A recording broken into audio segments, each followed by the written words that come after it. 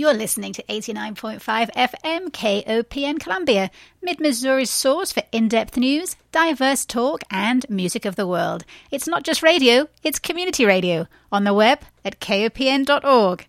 And this is Speaking of the Arts.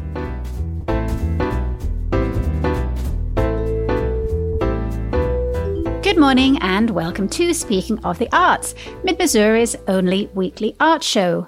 My name is Diana Moxon. Why is it that black tenors still struggle to get hired? One of the country's most famous black tenors, George Irving Shirley, who is now 86, commented in a conversation with another star black tenor, Lawrence Brownlee, that as tenors typically take the romantic leads, audiences are not comfortable seeing a black man be romantic with a white woman. And this is staggering to me. That this is still an issue in the 21st century. This has to change.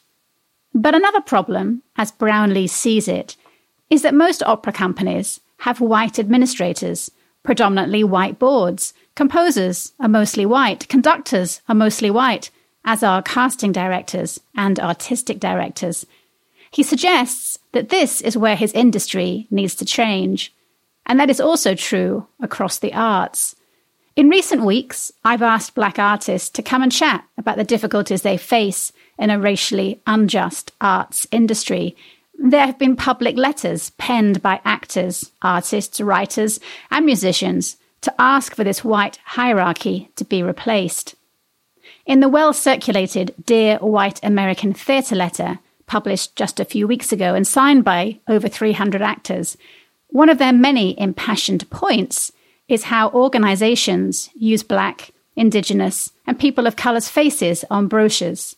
Quote, asking us to politely shuffle at your galas, talkbacks, panels, board meetings, and donor dinners in rooms full of white faces, without being willing to defend the sanctity of our bodies beyond the stages you make us jump through hoops to be considered for.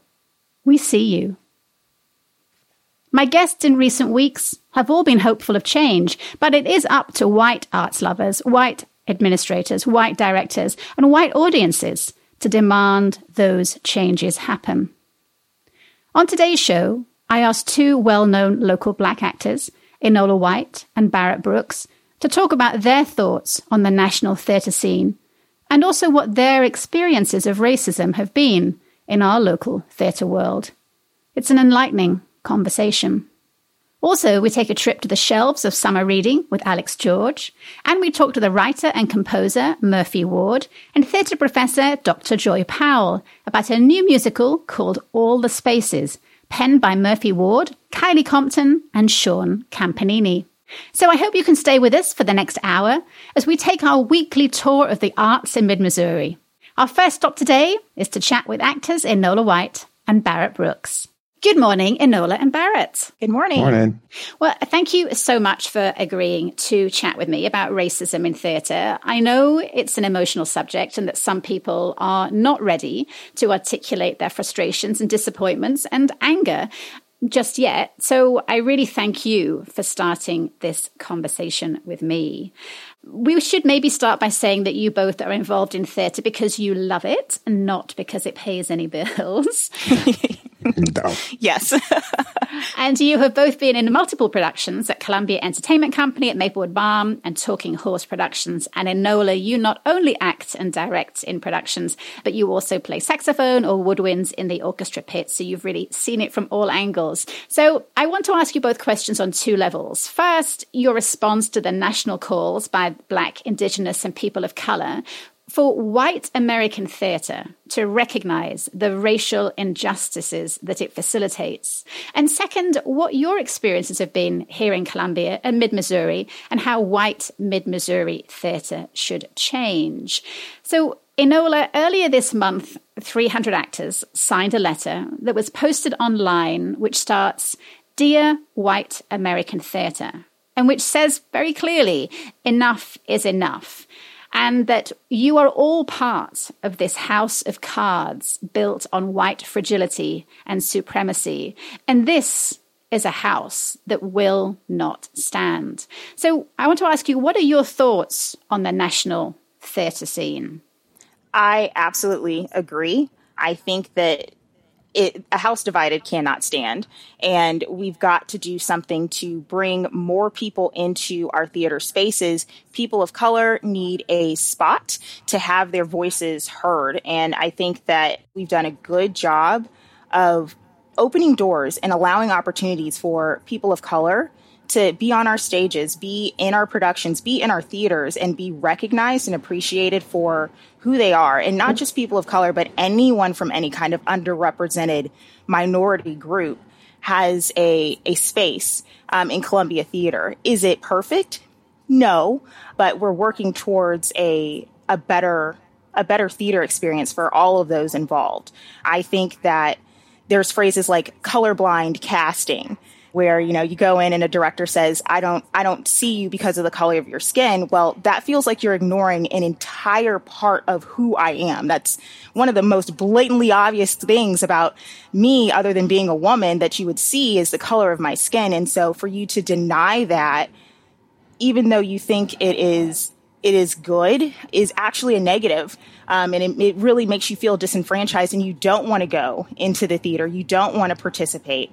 And then sometimes when you're in the theater, the way that people talk to you, the words that they use, the microaggressions that are used, and sometimes people don't realize it. And if you're a strong, opinionated person, like I am, you will correct them. But you hear those words and it really alienates you from the situation. So yes, white theaters, white Americans in theater, we need to do better. We need to open the door to people who are different, people who want to do theater, because we are all the same quirky kinds of people, no matter the color of our skin, who we love, whatever. We all love this art form. So why should we not work together to uphold it and support each other?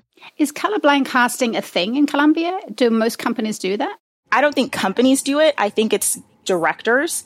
And like I said, it's something that they view as a positive, but I personally view as a negative. So when I hear a director say we're going to do colorblind casting, I politely ask them to reconsider, because, again, that's ignoring a very big part of who I am as an individual. I can't change the fact that I'm a Black woman because you don't want to cast based on color. That's part of what I would potentially bring to the part, is my experiences as being a Black woman. So for you to say colorblind casting, that, again, that ignores a significant part of who I am and what I could potentially bring to the role. Barrett, what's your thoughts on colorblind casting? I would totally agree with Enola, simply because, I've heard that phrase so many times, and lots of times I hope the directors have the best, I guess their heart is in the right place, but at the same time, just like she's saying, being Black is who I am. It's part of who I am. It's part of who I'm bringing to the character that I'm portraying. And so anytime you're just saying, hey, it's colorblind, then you're not really including me in the role, because I'm here. And when I'm in a role, I like to use everything that's happened. I like to use my pain, my frustration, my joy, all of it to help bring that character to light. And if you're not doing that, if you're not even acknowledging it, I feel like you're leaving a lot out, and it kind of feels like I'm being disregarded for all the things that I am and all the things I can bring.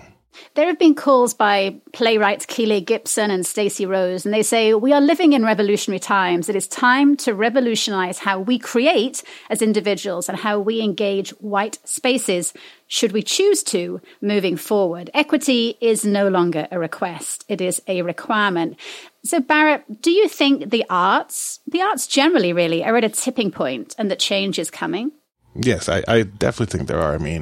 Especially speaking of Columbia, I've seen a lot of changes on the shows that they've been choosing to produce. I was lucky enough to be in part of the Raisin in the Sun cast over at Maplewood Barn, which I think was probably the first time they had a predominantly Black cast on the stage.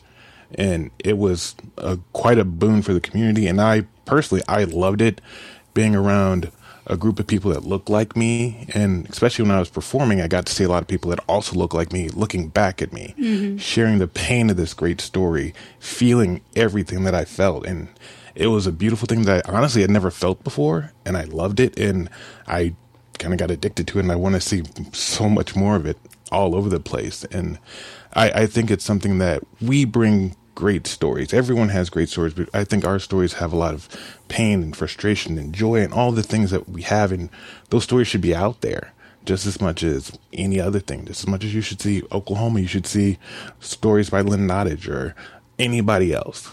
I just think it's just as fair. I think it's just as good and just as valuable. And they should be on the stage. And it shouldn't be an issue. It shouldn't be a thing. It should be, these are great stories. We need to tell them. And they're from different voices. So, and everyone should hear them because it opens up a lot of eyes. Enola, do you stand at this point and feel hopeful or feel like it's going to be business as usual? I feel very hopeful.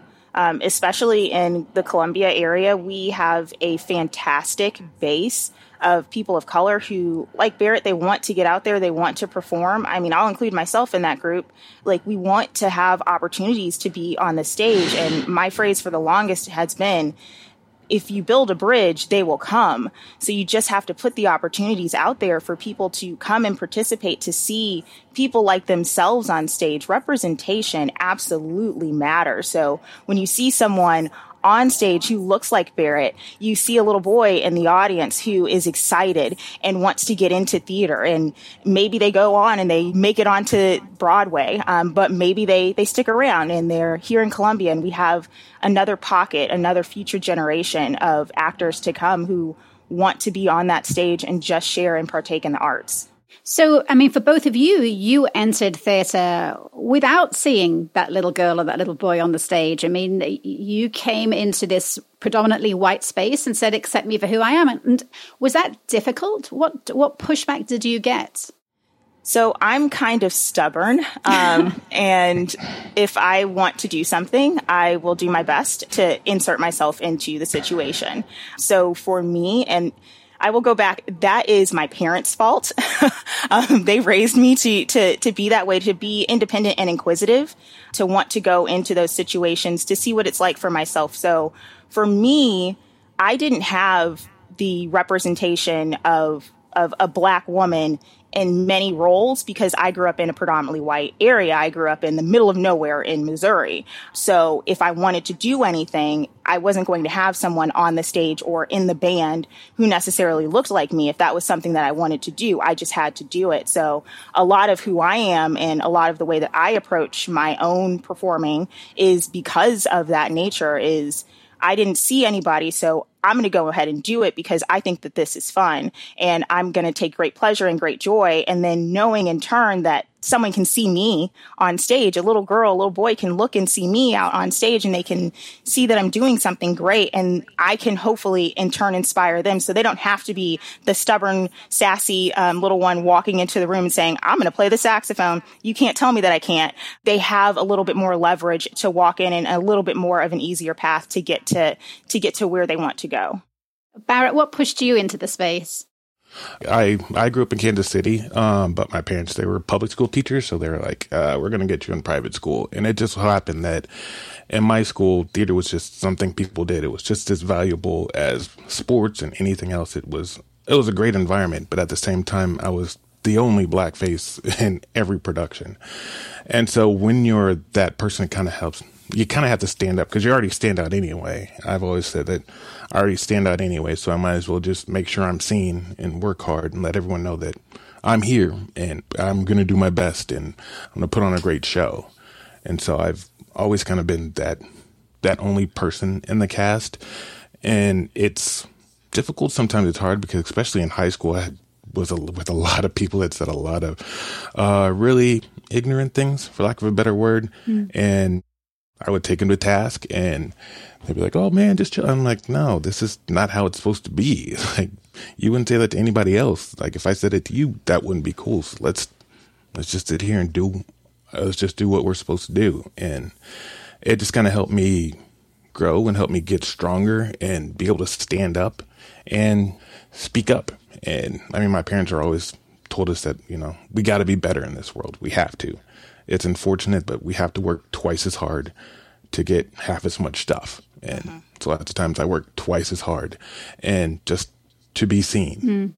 Enola, you mentioned that you had experienced microaggressions here in Columbia. What kind of things have been said that have that have just made you like stop and say it's not okay? Well, the biggest one was when I was told to act blacker. No. So I stopped, I looked, and I asked if they wanted to rephrase what they said to me, because I understood what they were trying to get at, but there are different ways that you can ask someone to go harder, be a little bit more chill, be a little bit more relaxed. There are different ways that you could have elicited the same response from me other than saying be blacker. So I think that's one of the primary responses. I mean, some of the other ones have been mostly related to me being a woman in theater and people assuming that I don't have the education or the understanding of how something works because I'm a girl. And that's also doubly frustrating, but a conversation for a different time. But yeah, that's the one that sticks out the most to me. And when anybody asks me that question, that's the example that I give. It's blatantly obvious, but you don't say something like that to someone. If you are trying to elicit a response out of someone, you want a character to develop in a certain way. What are some of the attributes that you want from that character? Don't fall into a racial stereotype to try to elicit a response, because again, there are different ways that you could have, different words that you could have chosen, and no one would have thought the wiser because it's part of who that character was, and it would have aided in the development of that individual, and it would have been appreciated. Barrett, what about you? Much like her, I've been told many times that I don't talk black enough, as it were, and it always just takes me aback because I am black and I talk how I talk, and it always frustrates me because it devalues who I am because of how I speak is a part of my development. It's part of everything I know. It's a part of my history. It's part of how I was brought up, and yeah, it's one of those things that happens so often that it's just grating. It's just like fingernails on a chalkboard to me every time it happens.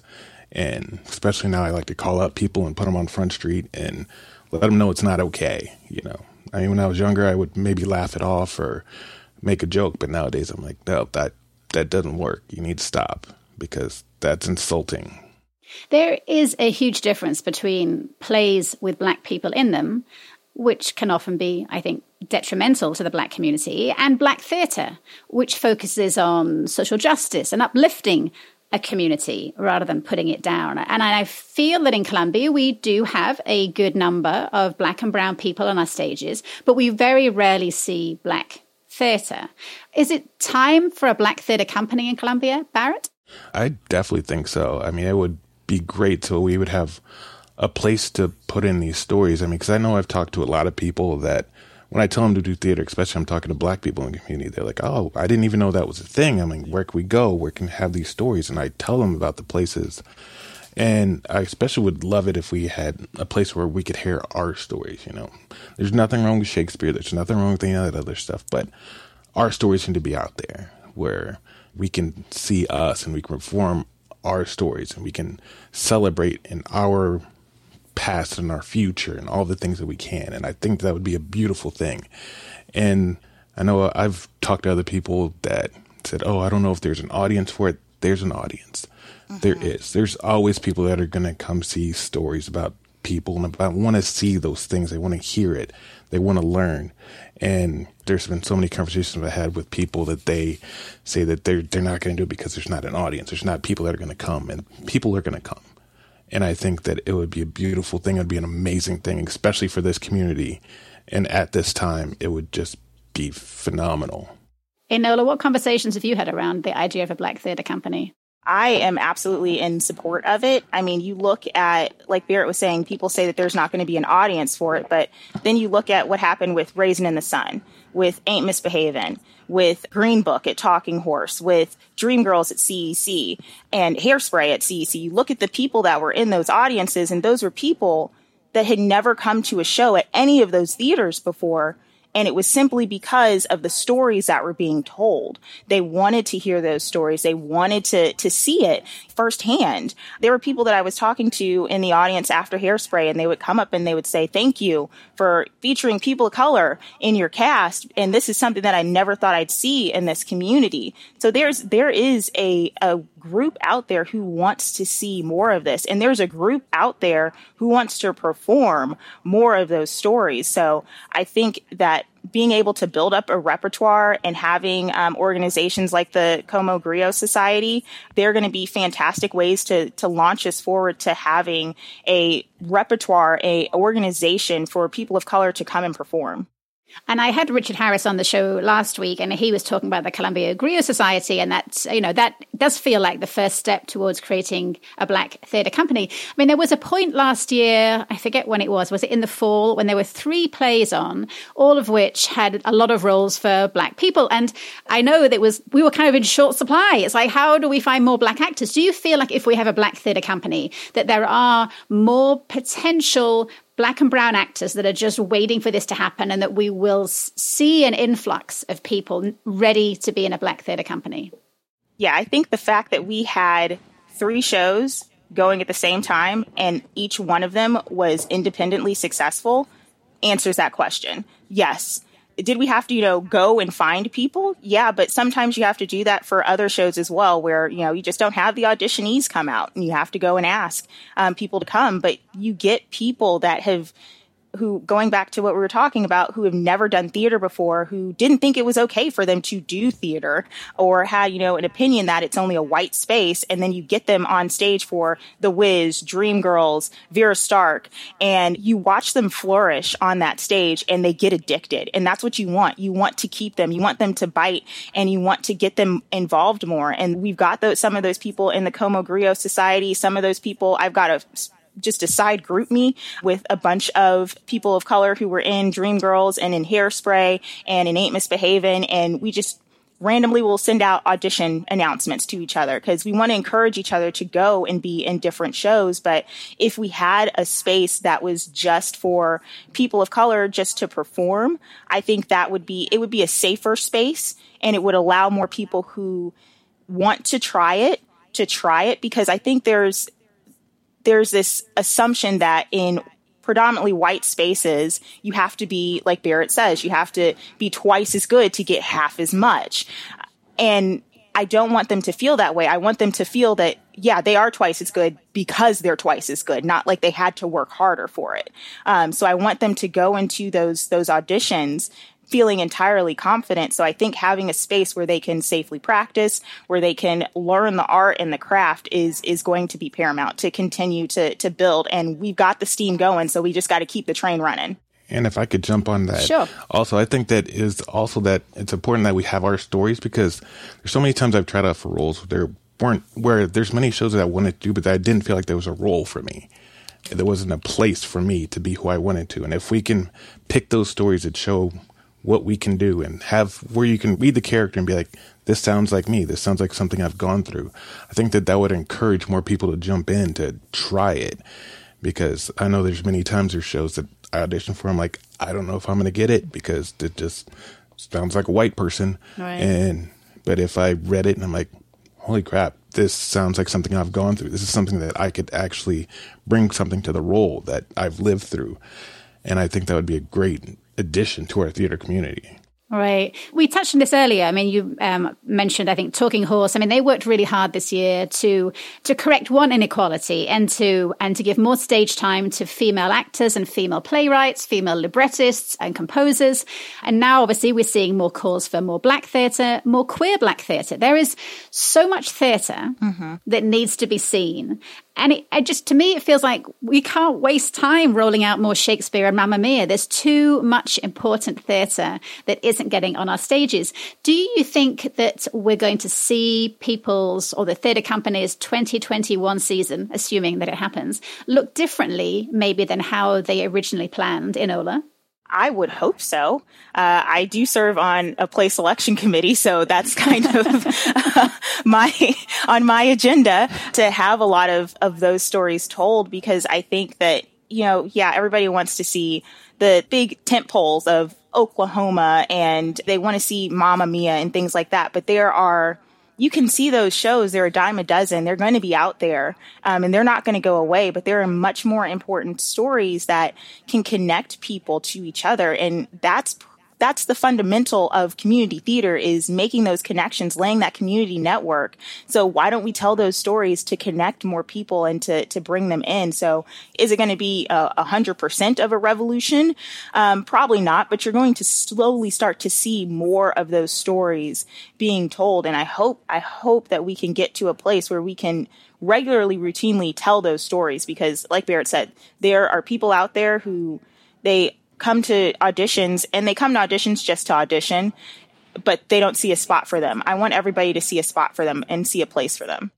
Barrett, what plays would you like to see produced in Columbia? I know one I personally love. It came out a few years ago. It's a musical called Passing Strange. It was on Broadway, and I came on my radar because Spike Lee loved it so much, he made a documentary of it. And I got a chance to watch a documentary, and I was blown away. It's a beautiful story about a Black kid growing up in Los Angeles and just goes to Europe. It's a wonderful story. It's a rock musical. The music's great. The story's wonderful. And I mean, I've talked to anybody and everybody that'll listen. I love it. I would love to see it, not just because I want to roll in it, because I do, but it's also, I think it'd be a great story to tell. And I think it's something that people need to see, because it talks about all the things, talks about culture, talks about religion, and talks about what it's like being a Black person in Europe and how he's seen. I can't speak enough about it. I would love to see that show put on for anybody listening. Enola, what would you like to say? Enola's listening. Oh, I'm listening. I just wrote it down. So there's a musical. It's called After Midnight, and it's more along the lines of a jukebox musical, but it's kind of like in the same vein of Ain't Misbehavin'. It really talks about like the Cotton Club, and it's a lot of jazz music, Ellington, Arlen Hughes poetry. It's a beautifully written story, and it features all African-American cast and all African-American music. And I think that I can't wait to see it. I was looking for, musicals just so that I could find something fun and interesting. And this one just stuck out to me because the music is fantastic. It's fun to play. That's why I'm on the play selection committees, is to talk about the orchestra perspective. It's something that's fun to play, and it's something that seems like it's fun to sing. There's a lot of dancing. It would be a fantastic show to bring to the stage, just to kind of bring in that, Harlem Renaissance sound to Columbia. Enola, is there anything else before we close you want to say about your experience as a Black actor in Mid-Missouri? So I will say my experience as a Black actor in Mid-Missouri is very limited. My experience has been more so to the behind the scenes and being in the orchestra, serving in various committees, being on production teams and things like that. And it's really, again, those microaggressions that come through. But like I said, I am a strong enough person to say, hey, you said this and this is incorrect. Allow me to help you understand why this is incorrect. But the reason that I do that is because I know that there's someone who's coming up behind me who isn't going to be that strong person. And those words will cut them down and send them out the door. And I don't want that to happen to them. So I will take the brunt of it. I will, mow the lawn for them, create a pathway for them so that they can continue to blaze the trail. So I will take the brunt of the beating if I have to make this a better place and a better space for individuals of all representations, all kinds of backgrounds, to come and participate in the field of theater. Barrett, if I could be your fairy godmother and grant you 3 wishes for things that you'd like to see happen in the Columbia theater scene, or what would they be? 3 things. More roles for me. Just kidding. But I would just like to say, like I've been saying the whole time, I would just like to see more roles for people of all colors. I'd like to see more stories for everybody. I would love to see more roles but everyone's stories. There's so many plays out there. Everybody's writing. Everybody has unique stories, and I want to hear all of them. And I want that all to be included, and I especially think it's important. I've been lucky enough that they've seen a groundswell, especially in our community, where our voices are starting to be told, just like you were saying last year when they had like 3 shows going on all at the same time, which was wonderful. And I love getting all the calls where like, can you do this? I'm like, I would love to, but I'm already in this show. But it made me so happy to see all those people coming out and putting on those great shows. It was the first time in my time here I'd ever seen anything like that. And I love it. And I hope it continues, because it's nothing but a benefit to our community, theater community, and our community as a whole. Because I think Columbia is I always call Columbia a little oasis in the middle of Missouri, because it can get sketchy a few miles in any direction. Actually, really sketchy. I could tell you stories, but once again, that's for another day. But this is a cool community, and I like being a part of it. And I like hopefully being, one little helper to make things a little bit better for everyone here. So, well, 25 years ago, August Wilson gave a speech when he called on a white American theatre to change its ways. But one of the things that he also said that he believed in was that we can meet on the common ground of the American theatre. So I really hope that that is the case, because if we can't meet on the ground of American theatre, I don't know where we can meet. But it sounds like things are moving in the right direction. And I would love, love, love to see a Black theatre company. And I would love to see and to experience stories that come from the Black community and that are told by Black people.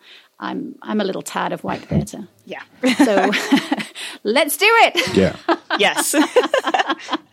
Barrett and Enola, thank you so much for taking time to chat to me. It's my pleasure. Thank you very much. Next stop today, the world of summer reading, courtesy of Skylark Bookshop and Alex George. Good morning, Alex. Hi, Diana. How are you today? Well, before we get into this week's book recommendations, I want to take a wee detour. I am a big fan of Margaret Atwood, especially her Oryx and Crake series, which really is a must-read for anybody who likes dystopian future fiction, which apparently I do. And this week I started reading Octavia Butler's Parable of the Sower, and I'm so embarrassed that I did not know her work previously. She is amazing. And I have a whole Margaret Atwood feel about, her work and this ability to create a dystopian future. And she was an Afrofuturist novelist who I think died in 2006 before she could complete her third book in this amazing trilogy called the Earthseed trilogy. And I bring this up as a segue into a document that was released a couple of weeks ago by a Black fantasy author, L.L. McKinney. And the document was called #Publishing Paid Me, which called on white authors to share what they'd been paid by publishers. And it quickly got populated by white and Black and Asian and Latin American and Native American and multiracial authors who filled out the list with information about their book genres, their gender identity, and the amount they got paid. And last time I looked, which was last week, the document had just shy of 3,000 entries. So I wanted to get your take on the world of publishing payments. Yeah, it's been a fascinating thing to watch. And I've been watching it, as I think most people in the industry have, with a great deal of interest.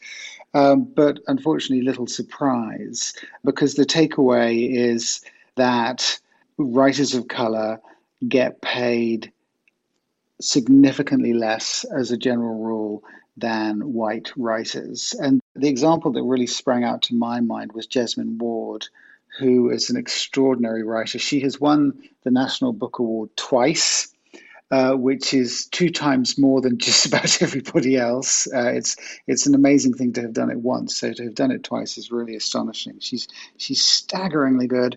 And she was writing about how much, even after that critical success, how much she was being offered for her novels. And and context is everything, of course, but she was being paid way, way less than what a white writer with that kind of critical and award resume would have been paid. And it's just unavoidable. It's just there. And I think one of the things that was so powerful about Publishing Paid Me as a hashtag was that the numbers don't lie. You can just look at them and you can just go, well, you can't really sort of argue them away or finesse them away. They're just right there. And that was one thing. And the other narrative that came out of it, which struck me as rang very true to me, is that with writers of color, there is a sense that they get one shot. And if their book isn't successful, then they will not get another contract. Whereas that is not always the case with white writers, who very often, it seems, can have flop after flop, and publishing houses continue to give them contracts and throw money at them there's less hard data behind that one. But anecdotally, that seems to be part of the issue as well. Did you add your name to the list? I mean, you don't have to add your name. You can do it anonymously, right? I haven't actually, but I think I probably should. The other thing that I thought was interesting, they were talking about there's a newly formed Black Writers Guild, and I think this is a British thing, but they had written an open letter to British publishers to raise awareness of the inequality. But one of the things they said was one of their complaints about publishers, in Britain anyway, amongst Black writers, is that the books are often misunderstood by editors and by the marketing departments. And that was part of the issue too, that people weren't understanding what they were writing because there are very few Black publishers and Black commissioning editors. And that is also part of the problem. It's absolutely part of the problem. And it's something that, along with everybody else, the publishing industry is slowly waking up to. The publishing industry is very, very white indeed. And people are trying to address this in different ways. In fact, just this morning, Macmillan, I read, has created a management committee, which and the whole emphasis of that is in an attempt to create a more diverse and equitable environment.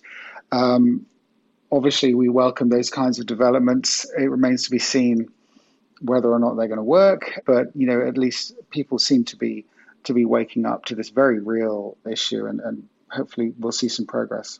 Yeah, and it's a very easy to access document. I'll put a link to it up on our Facebook page. It's just a Google document, #publishing paid me, and it's really fascinating reading. I mean, it really is all over the place. There is no standard at all.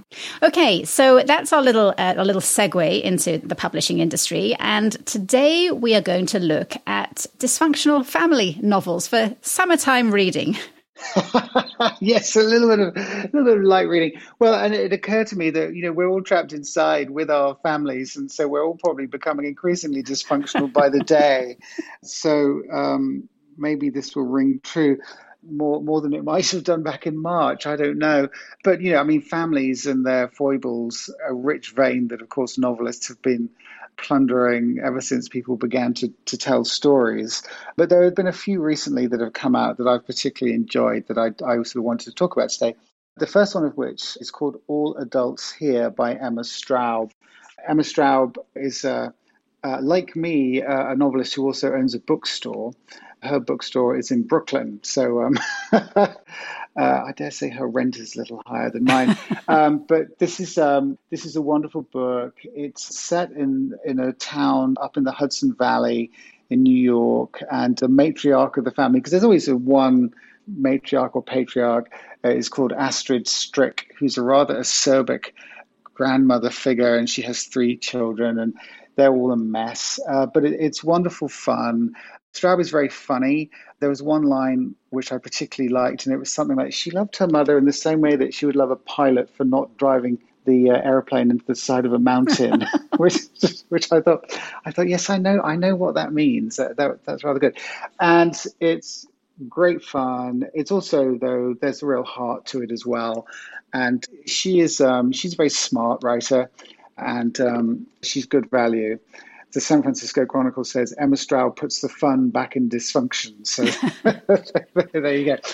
And then another book that I actually just finished last week is called The Second Home by Christina Clancy. And that one has just come out, I think, a couple of weeks ago. And it is set on Cape Cod. And the second home of the title is the family's sort of holiday house that they go to every summer. And there are 3 kids in this family, one of whom is adopted. And it sort of goes back and forth between, the family goes back and forth between Milwaukee and Cape Cod. And then the story goes in 2 parts as well. And it's a really interesting dissection of how families work, how siblings relate to each other. As I said, one of the siblings is adopted, and that creates its own kinds of tensions. There are lots of secrets, some of which are never quite revealed, and others of which are revealed at the end in a very satisfying way. Very well written book. I have been to Cape Cod precisely once, some time ago, and she does a wonderful job of taking you there. And I really did feel that there was a wonderful sense of sort of being there, and of the sort of the windswept beaches and all of those things. So in addition to sort of having a great big mess of a family, you also get to escape to the East Coast, which is, something that not many of us can do right now. So I really enjoyed that one as well. Again, a very smart book. That's her first novel. And she said that she sold it when she was 49, but she is now 50, and it came out when she was 50. And I think that's always fascinating that people find their literary voice so long into their life. Well, it is her first novel, but she's been writing a long time. I know her, and she is not a novice by any stretch of the imagination. And that's quite, when you read this book, you'll very much get that sense. I mean, it's very assured storytelling. And I think it's fair to say, not that there aren't many laughs in it. It's not quite like Emma Straub in that way, but it's really, really good. And then finally, going back to the laughs, is a book called Honestly, We Meant Well by Grant Ginder. And his previous book was called The People We Hate at the Wedding. So, which kind of gives you a sense of what we're talking about here. And this is an extremely funny story about a family. Again, there's a matriarch figure who is a lecturer. She's a classics professor, and things she thinks are going very well, and then surprise, surprise, everything takes a turn for the worse with a husband and children. And she is invited to give a series of lectures in Greece. And so she thinks, well, this will be a good chance to get away and sort of maybe press reset. And of course, things don't quite go according to plan. But he's very good at family dynamics, lots of very funny, pithy one-liners, and wonderful characterization as well. So this is a very funny read, but is also full of heart. And if you like the Emma Straub, then I think you'll probably love this one too. And I do love reading stories that are set at the beach, particularly now that I feel like I'm not going to be seeing the beach for quite a long time. Right. Okay, 3 fabulous books to read to pretend we're all on holidays and at the beach. Christina Clancy's The Second Home, Emma Straub's All Adults Here, and Grant Ginder's Honestly, We Meant Well, which is such a great title. Alex, thank you so much once again, and have a great week. You too. Thanks, Diana. Bye. Finally today, we're off to learn about a new musical, All the Spaces, with one of its creators, Murphy Ward, and University of Missouri Assistant Teaching Professor and Director of Undergraduate Studies, Dr. Joy Powell.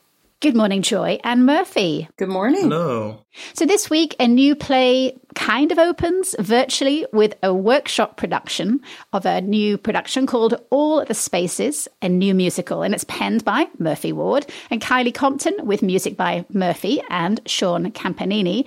But although the musical is brand new, things really all started out in a garden shed in Camdenton many years ago. Murphy, give us a little background on the 3 collaborators, you, Kylie, and Sean. For sure, I love talking about them. Feel more like family, obviously, one of them being my cousin, Kylie Compton. We've spent our big part of our lives telling stories and loving theater and having a family that supported that. And that's actually how we met Sean. I was probably 10, and at that time we were in Pinocchio together. And he was my Jiminy Cricket, and I was Pinocchio. And then we started doing Missoula summer theater together. And over time, his love for music, my love for music, and Kylie's love for music and love for me, we all worked together and talked about this goal to one day write a show and create a cool piece and something that can inspire some people. And hopefully the show gets to do that all these years later. So, Joy, this is a reading. It isn't a fully staged play. Tell us a little bit about the order of events with this production. Sure. Murphy and I, as he said, we met a couple summers ago, and then the fall of 2018, when I first became a faculty member at Mizzou in the theater department, we worked on Songs for New World. And then later that semester, he came to me and said, I've got this musical. And we started working on it. And I started reading it, and we started kind of thinking through what the story was going to be, where he wanted to take it, what was the goal. So we talked big picture things a lot. And then, he kept editing, and we did other shows, and, time passes. And then the Mizzou on Broadway opportunity presented itself, which is a program that had happened in the early 2000s. And that is a program where we take original student work and do it on campus here in Columbia and take it to the York Theater in New York City. And because of some donors and some connections that we have there through alumni, we are able to get the York at a very reduced rate and students can perform original student work. In the past, that's been plays. They've taken plays to New York. They've never taken a musical with Mizzou on Broadway. So we're making history here in that we're going to be able to take a musical to the York. Now, what's cool about the York is one of the things that their major initiatives is they produce and cultivate new musicals. So it feels like a really great connection. How does it work with the York Theatre? I mean, Broadway is closed right now. It's not due to reopen until January. What happens to that September production? We don't know. We don't know the future. I don't know what the timeline is going to be. I do know that we're committed to taking this whenever we can. The York is an off-Broadway theater, but there's a lot of famous musicals that have come out of it. In fact, when we did a visit there, a site visit in November, and we met Maury Yeston, who is a very, very famous musical theater composer. They were doing a review of his show. They were in rehearsals for it. The artistic director and the staff there are really committed to new voices in musical theater. So it's going to be a great momentum builder whenever we can get there. I firmly believe that All the Spaces is going to have a life way beyond this particular moment. It is an excellent story. It's an excellent script. It's an excellent score. One of our collaborators is Brett Christofferson, who has worked on several shows with us in the past few years. He's a musical theater composer himself, and the third offering of our season will be a review of his work later on in the month.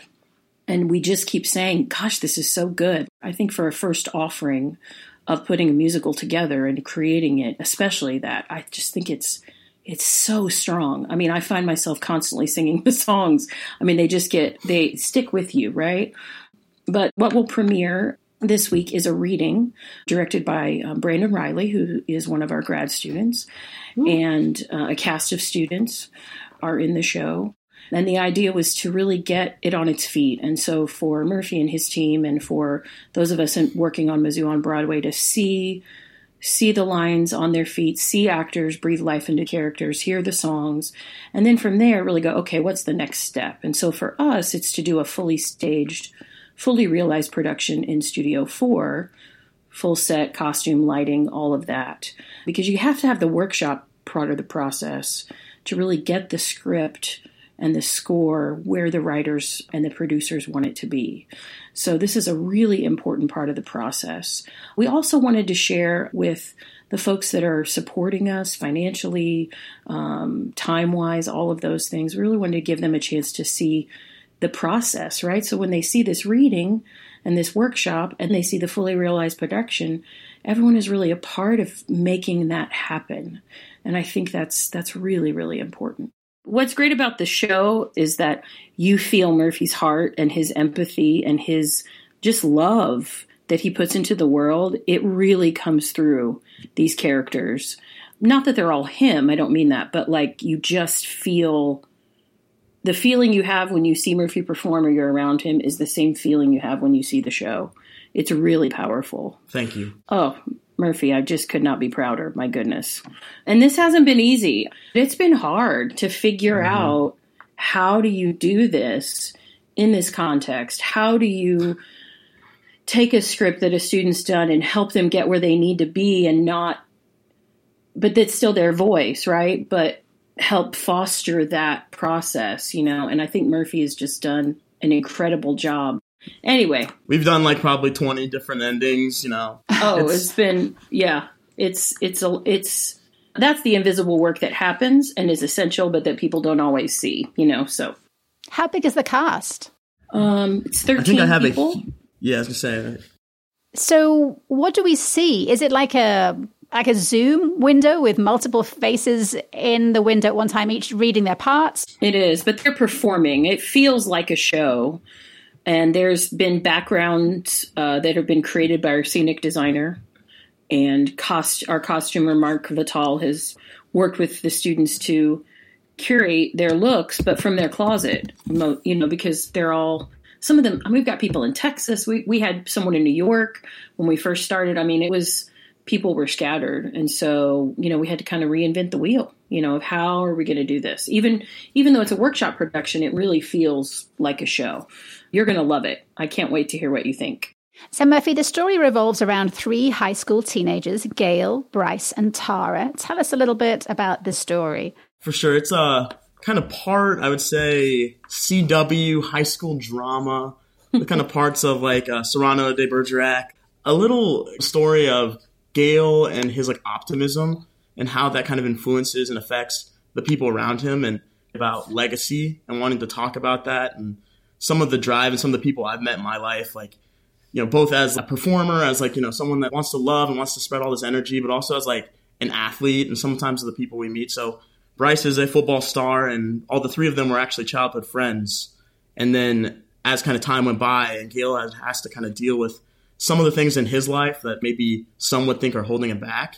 He is actually the hero of our story, bright star and like passion for space.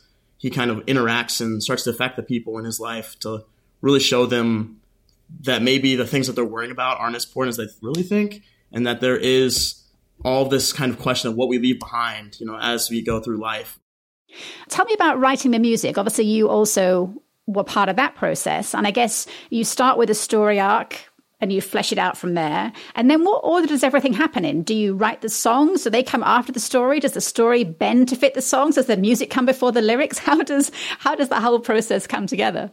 Yeah, it's for sure kind of it's a crazy patterning of things, but kind of the process was that like I knew Sean, we've kind of grown up together. He actually has like 3 studio albums that, and things on Spotify. Went to school for sound engineering and singer-songwriter for, the greater part of a decade. And so that's kind of was a part of like, I already knew that he had so much singing chops and had like a great sense of music and played all of the instruments that we would ever need for something like this. And, in the studio, had his own studio environment. And so I knew that. And I wanted to, it was like, okay, but then we need to start talking about a story, because that has to matter to people. And so, I really started like thinking about stories and characters and wanted to tell a realistic, compelling story.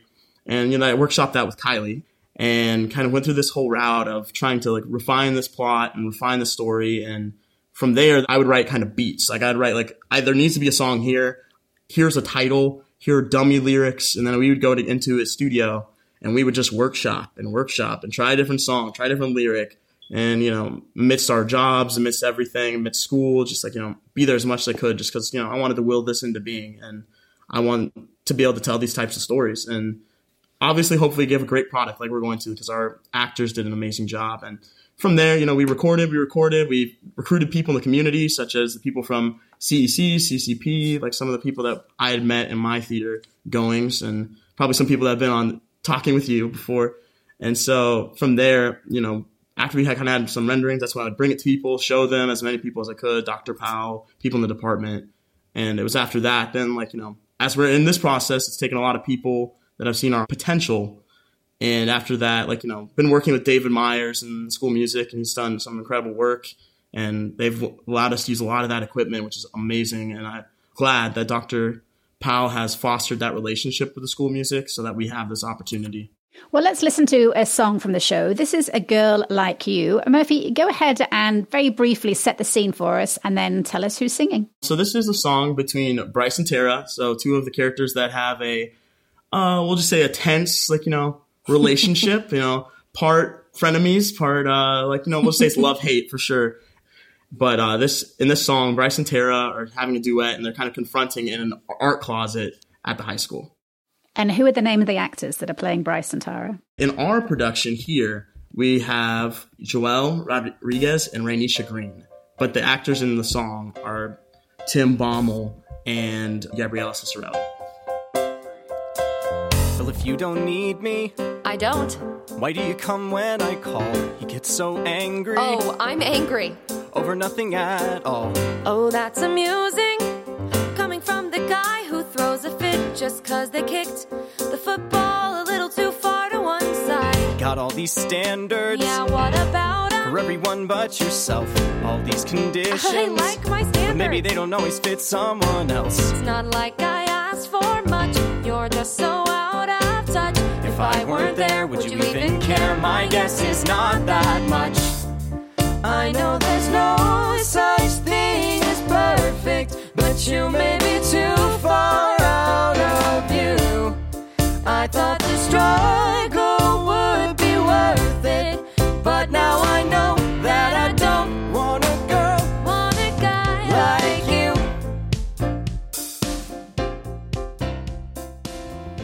And that was Tim Bommel and Gabriella Sossarelli singing A Girl Like You. And this is from the album. This is a concept album. So as you said before, these are not the people who are singing in the Mizzou production. But how can people get hold of the soundtrack to the musical, to the album? See, that is definitely in the works. And I think for now, we're going to be having it all on YouTube as this performance here. And I'd love to help develop and work on, after we've done all this mastering with the School of Music, maybe even be able to do an album with our cast. Not sure what the future holds, or, we're all just trying to make it through to get this production and so near so far going. But I'd love to look for future collaborations and creating great music and great works with these people. So the album is kind of theoretical right now. It's not actually a physical thing that we can go and buy. Okay. Yeah, it's the hopes is that someday we can either get on Spotify or, disseminate it in the right ways. And, that's definitely still in the works because, as a student musical, we're just doing our best.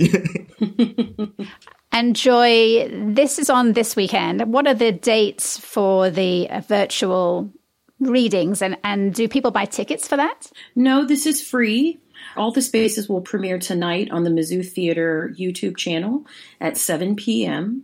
And folks can stream it anytime through Sunday evening, July 5th. And they can watch it as many times as they want in that window. But we really felt with the workshop and, honestly, the current context in which we find ourselves, we really didn't want anything to prevent people from being a part of summer theater. We know a lot of folks are in much different financial circumstances, living circumstances, all kinds of circumstances than what they anticipated. And so we really just wanted to give this as a gift to our community, to our audiences who have faithfully supported us for over 50 years. And so we wanted to make it free. Well, that is a lovely gift. Thank you so much. Absolutely. My pleasure. Joy Powell and Murphy Ward, thank you so much for stopping by virtually to talk to me about the new production. I look forward to seeing it. Thank you. Thanks. And that is it for another week. We have once again easily filled an hour with the vibrant Mid-Missouri art scene. And, as usual, I had to leave loads out just to squeeze everything into a single hour. I will post a link to the Dear White American Theatre letter and to Murphy, Kylie and Sean's new musical, All the Spaces, on the Speaking of the Arts Facebook page. And if you want to listen to this show again, or suggest it to someone else, all the episodes are available as podcasts, which you can hear at speakingofthearts.transistor.fm. Or you can also connect through the KOPN website at kopn.org. Finally, thank you so much for listening. I'll be back next week with more news from the local arts scene. Until then, stay arty, Columbia.